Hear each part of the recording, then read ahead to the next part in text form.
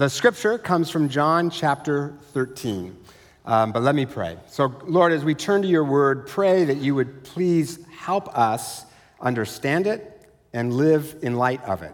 In your name, amen. So, the text says this: it was just before the Passover festival. Jesus knew that the hour had come for him to leave this world and go to the Father. Having loved his own who were in the world, he showed them the full extent of his love. The evening meal was in progress, and the devil had already prompted Judas Iscariot to betray Jesus. Jesus knew that the Father had put all things into his hands, and that he had come from God and was returning to God. So he got up from the meal, took off his outer clothing, wrapped a towel around his waist. After that, he poured water into a basin and began to wash his disciples' feet, drying them with the towel that was wrapped around him. He came to Simon Peter, who said to him, "Lord, are you going to wash my feet?" Jesus replied, "You do not realize now what I am doing, but later you will understand." "No, Lord," said Peter, "you shall never wash my feet." Jesus answered, "Unless I wash you, you have no part of me." "Do you understand what I have done for you?" he asked them. "You call me teacher and Lord, and rightly so, for that is what I am. Now that I, your Lord and teacher, have washed your feet, you also should wash one another's feet. Now that you know these things, you will be blessed if you do them." So back when I was doing college ministry, I led a Bible study of fraternity guys, and one day we were studying this story where Jesus washes his disciples' feet. And I said, if you've been around churches a lot, you've probably heard this story a lot, and it's familiar, and so we kind of lose how shocking and awkward and weird this would have been back then, as now, for Jesus to wash his disciples' feet. So to recapture some of that original awkwardness, I want you all to take off your shoes and socks. I am going to now wash your feet. They were horrified, right? They were like, their face was like, no, we get the point, because it just sounded so awkward and touchy-feely, like an Oprah interview, right? Or something like that. And they're like, no. So I said, relax, I'm not going to wash your feet. I just kind of tried to make a point. But I've always felt that was a bit of a failure of nerve on my part, and that it actually would have made a bigger impression I'd actually gone through with washing their feet, and I don't want to repeat that mistake. So take off your shoes and socks. Oh yeah, game on. We're doing this. Some of you are like, he's joking, right? Dear God, tell me he's joking. And those of you online are like, sweet, I am so glad I'm online today. So glad I'm not in the room for this one. I am joking, but I'm trying to make a point.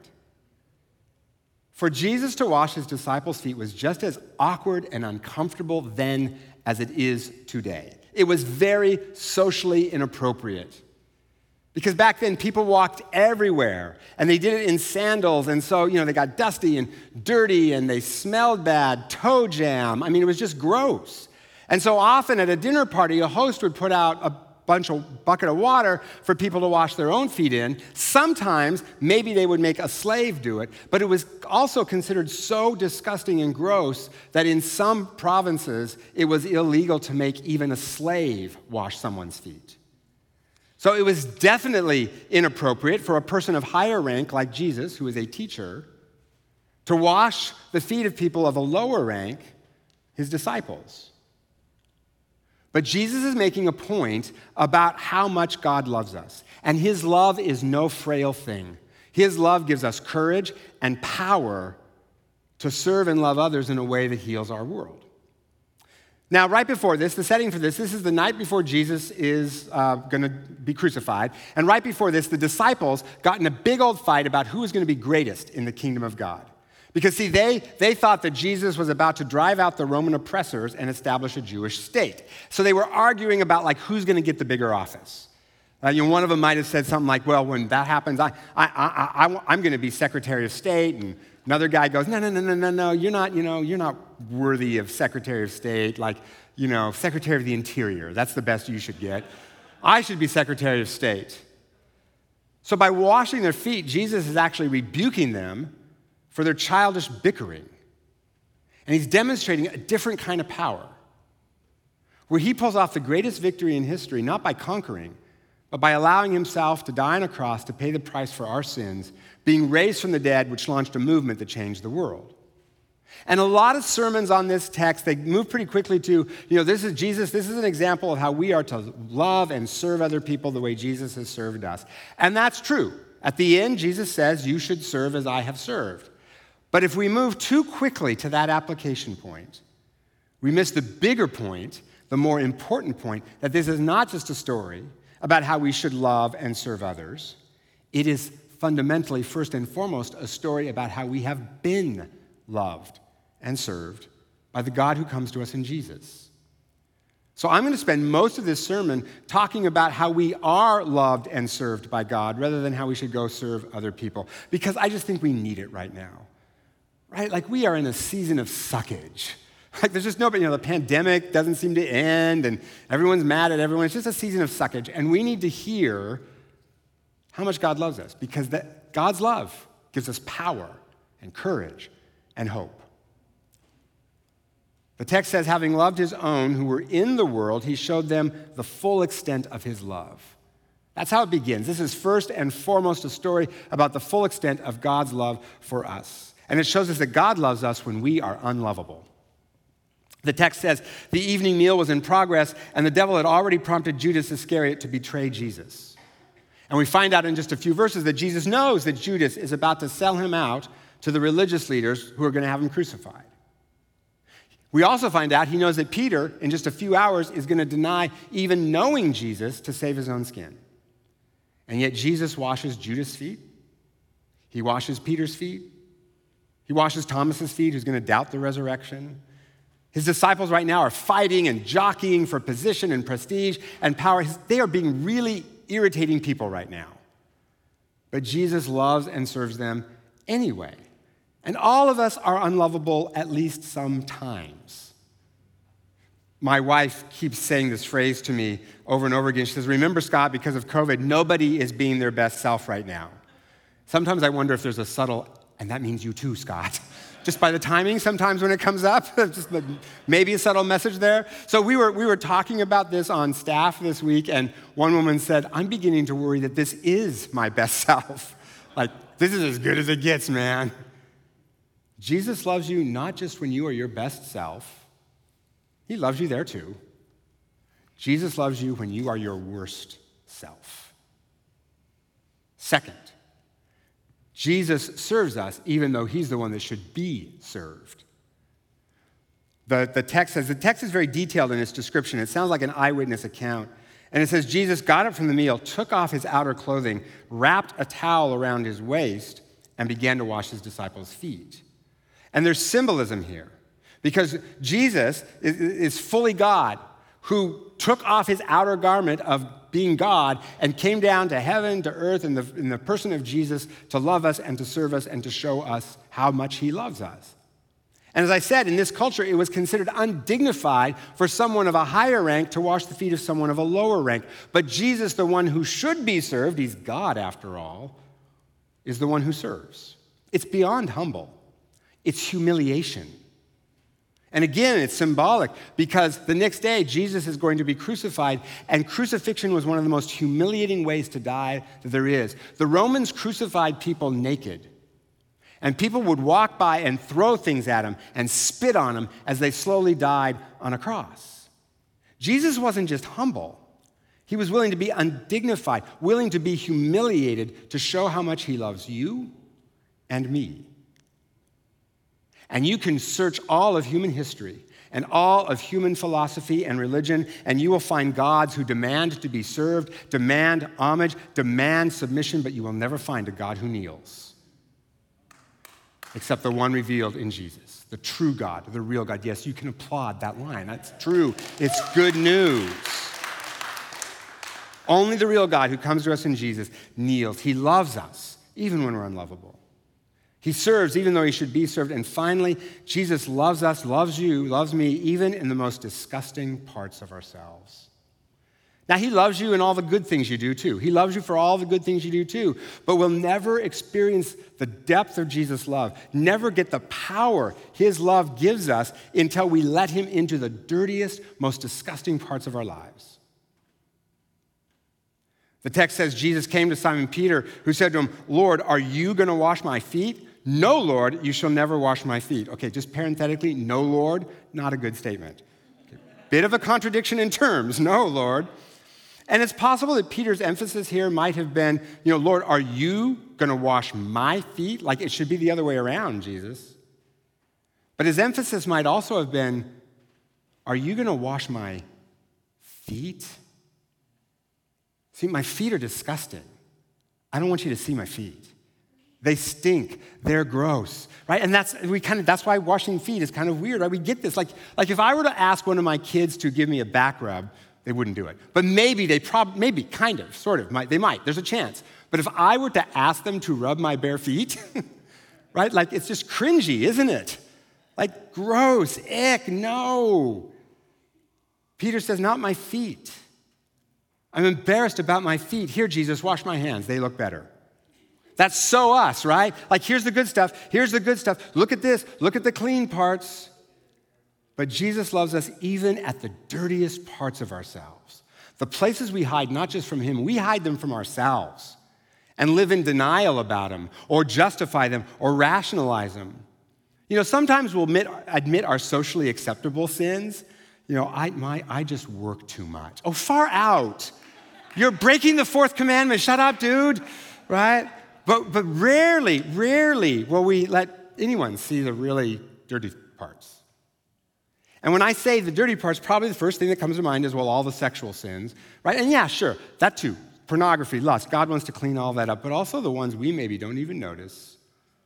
Our unforgiving heart, our indifference to the suffering of others, the judgments we make against other people because of how they're dressed, or their age, or their race, or their education level. Sometimes we don't even think those things are sin. Sometimes we even think they're good. But in this text, Jesus says, unless I wash you, you have no part of me. In other words, unless you let me into those dark parts, you will never have a real, powerful, strong relationship with me. So what's the thing that you are most ashamed of? What's the thing in your life that you think is the most ugly? When we let him into the dirtiest places of ourselves, we experience his love in a whole new way. Not guilt, not condemnation. The point is not to feel guilty. The point is not to feel guilty. The point is to feel fully known, the good and the gross, and still fully loved. And unless we let him into those dirtiest parts of our lives, we'll have an intellectual relationship with him, we'll have a theological relationship with him, but we'll never have a real, powerful, life-changing relationship with him. See, one of the reasons we don't experience God isn't because he's too far away. It's because he comes too uncomfortably close. One of the reasons we don't experience God is not because he's too far away. It's because he comes too uncomfortably close. Someone just said I'm stepping on toes. Like, yes, and I'm trying to wash them at the same time. The thing that makes foot washing feel so awkward is it is so strangely intimate. Because it's not what we want people to see. And we say we want to experience God's presence. No, we don't. No, we don't. Not if it means admitting the ugliest parts of ourselves that we live in denial about or justify. So we prefer to keep God far off, intellectual idea, theological idea. Otherwise, I'm going to have to admit that my feet stink. But they do, right? But they do. And of all people, Christians should be the one. We should be the most able to freely admit all of the ugly parts of our lives and sin because we know that because Jesus died on a cross to pay the price for our sins, we know that as the Bible says, there is now, therefore, no condemnation for those who are in Christ Jesus. This is not about feeling guilty. It's about feeling fully known and fully loved in spite of all the mess, and that sets you free from shame and guilt. Because someone's seen the worst of me, and I'm still loved. And when you get that, there's power in that.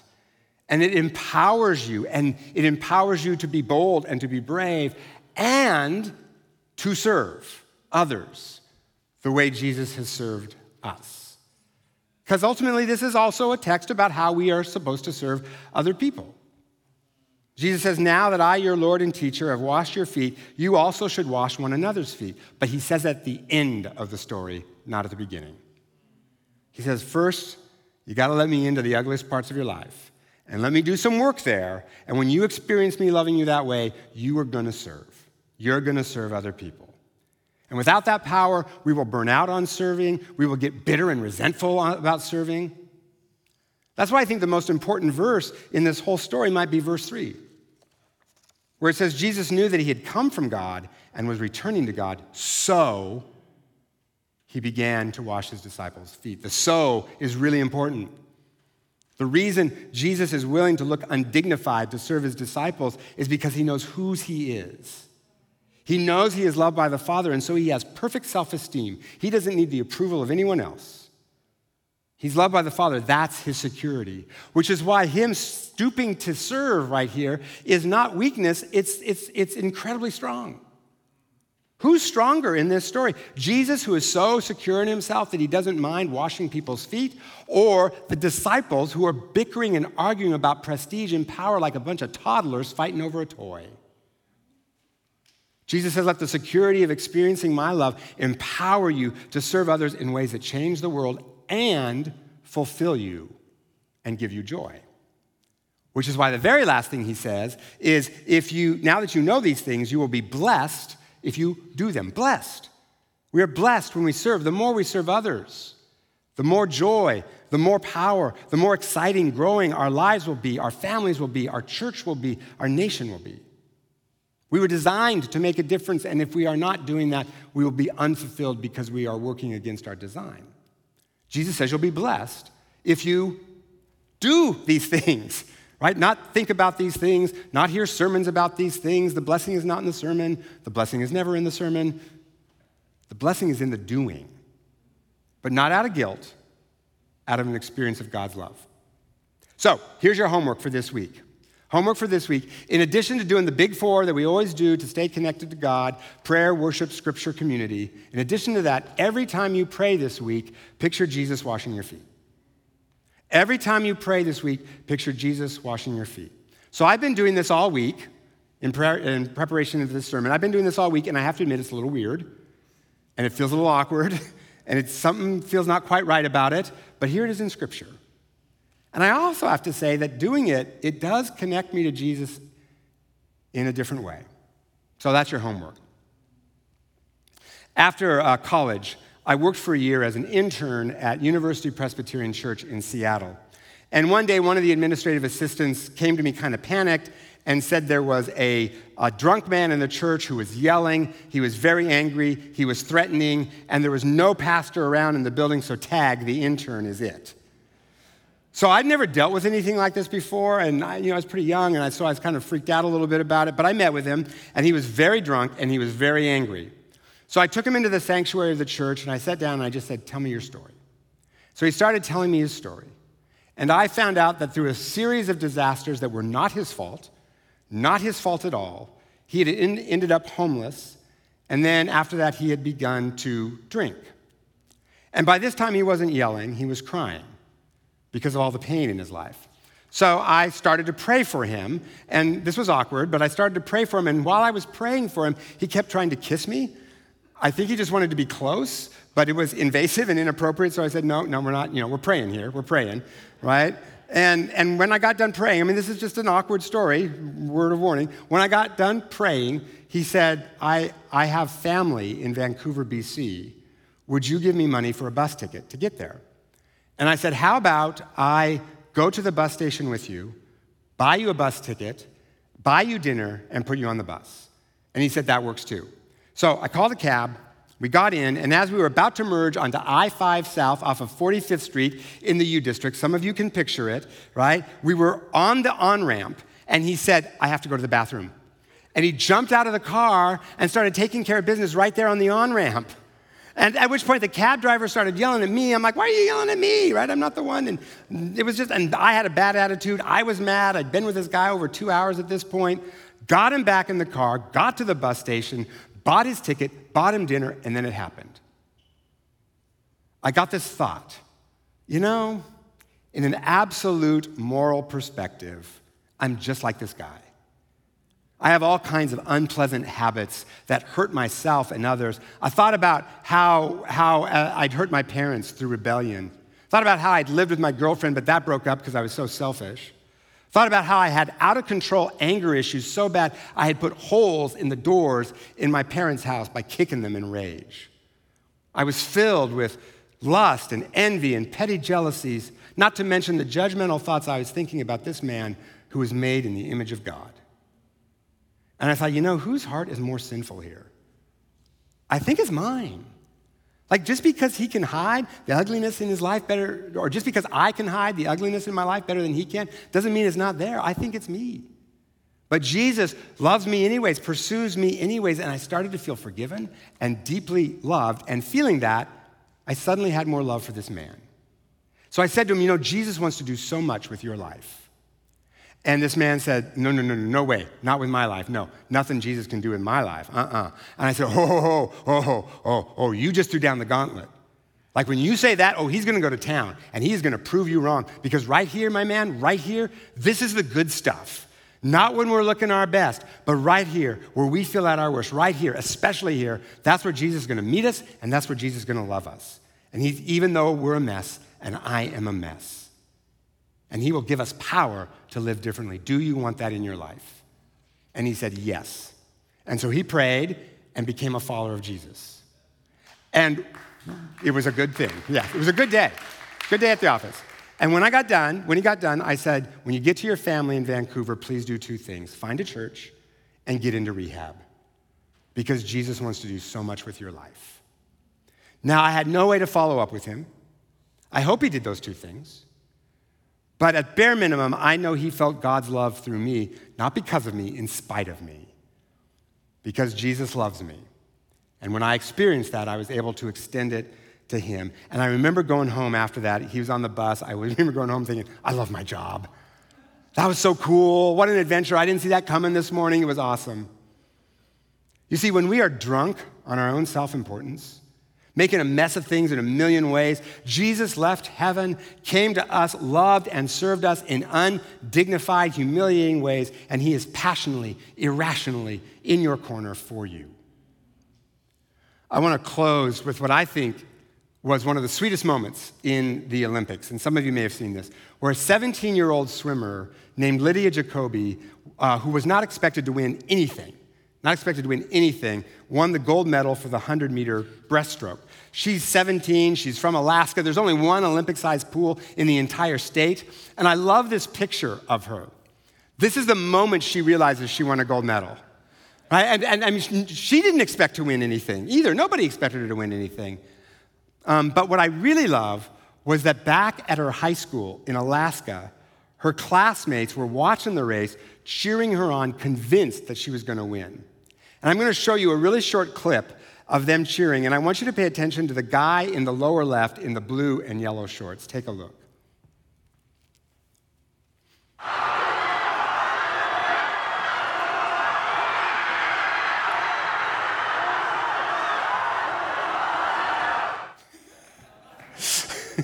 My daughter called that guy jumping up and down, pounding on the ground, she calls him Gorilla Guy.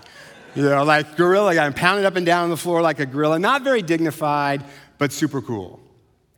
And it is so Jesus, who is passionately, irrationally cheering you on, and he doesn't care if it looks dignified or not.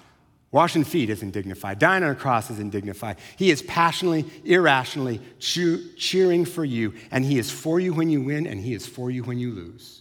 He is for you in your success, and he is for you in your failures. He is for you when you are at your best, and he is for you when you are at your absolute worst. And when we feel that love, you can scale any wall, you can win any race, you can change the lives of people around you through the power of his love working through you. So Jesus, thank you. It's all about your love. And so, Lord, we ask that you would help us to experience your love in ways that change us and make us different and serve not out of obligation, but your gracious invitation to make a difference. We ask this in your name, Jesus. Amen.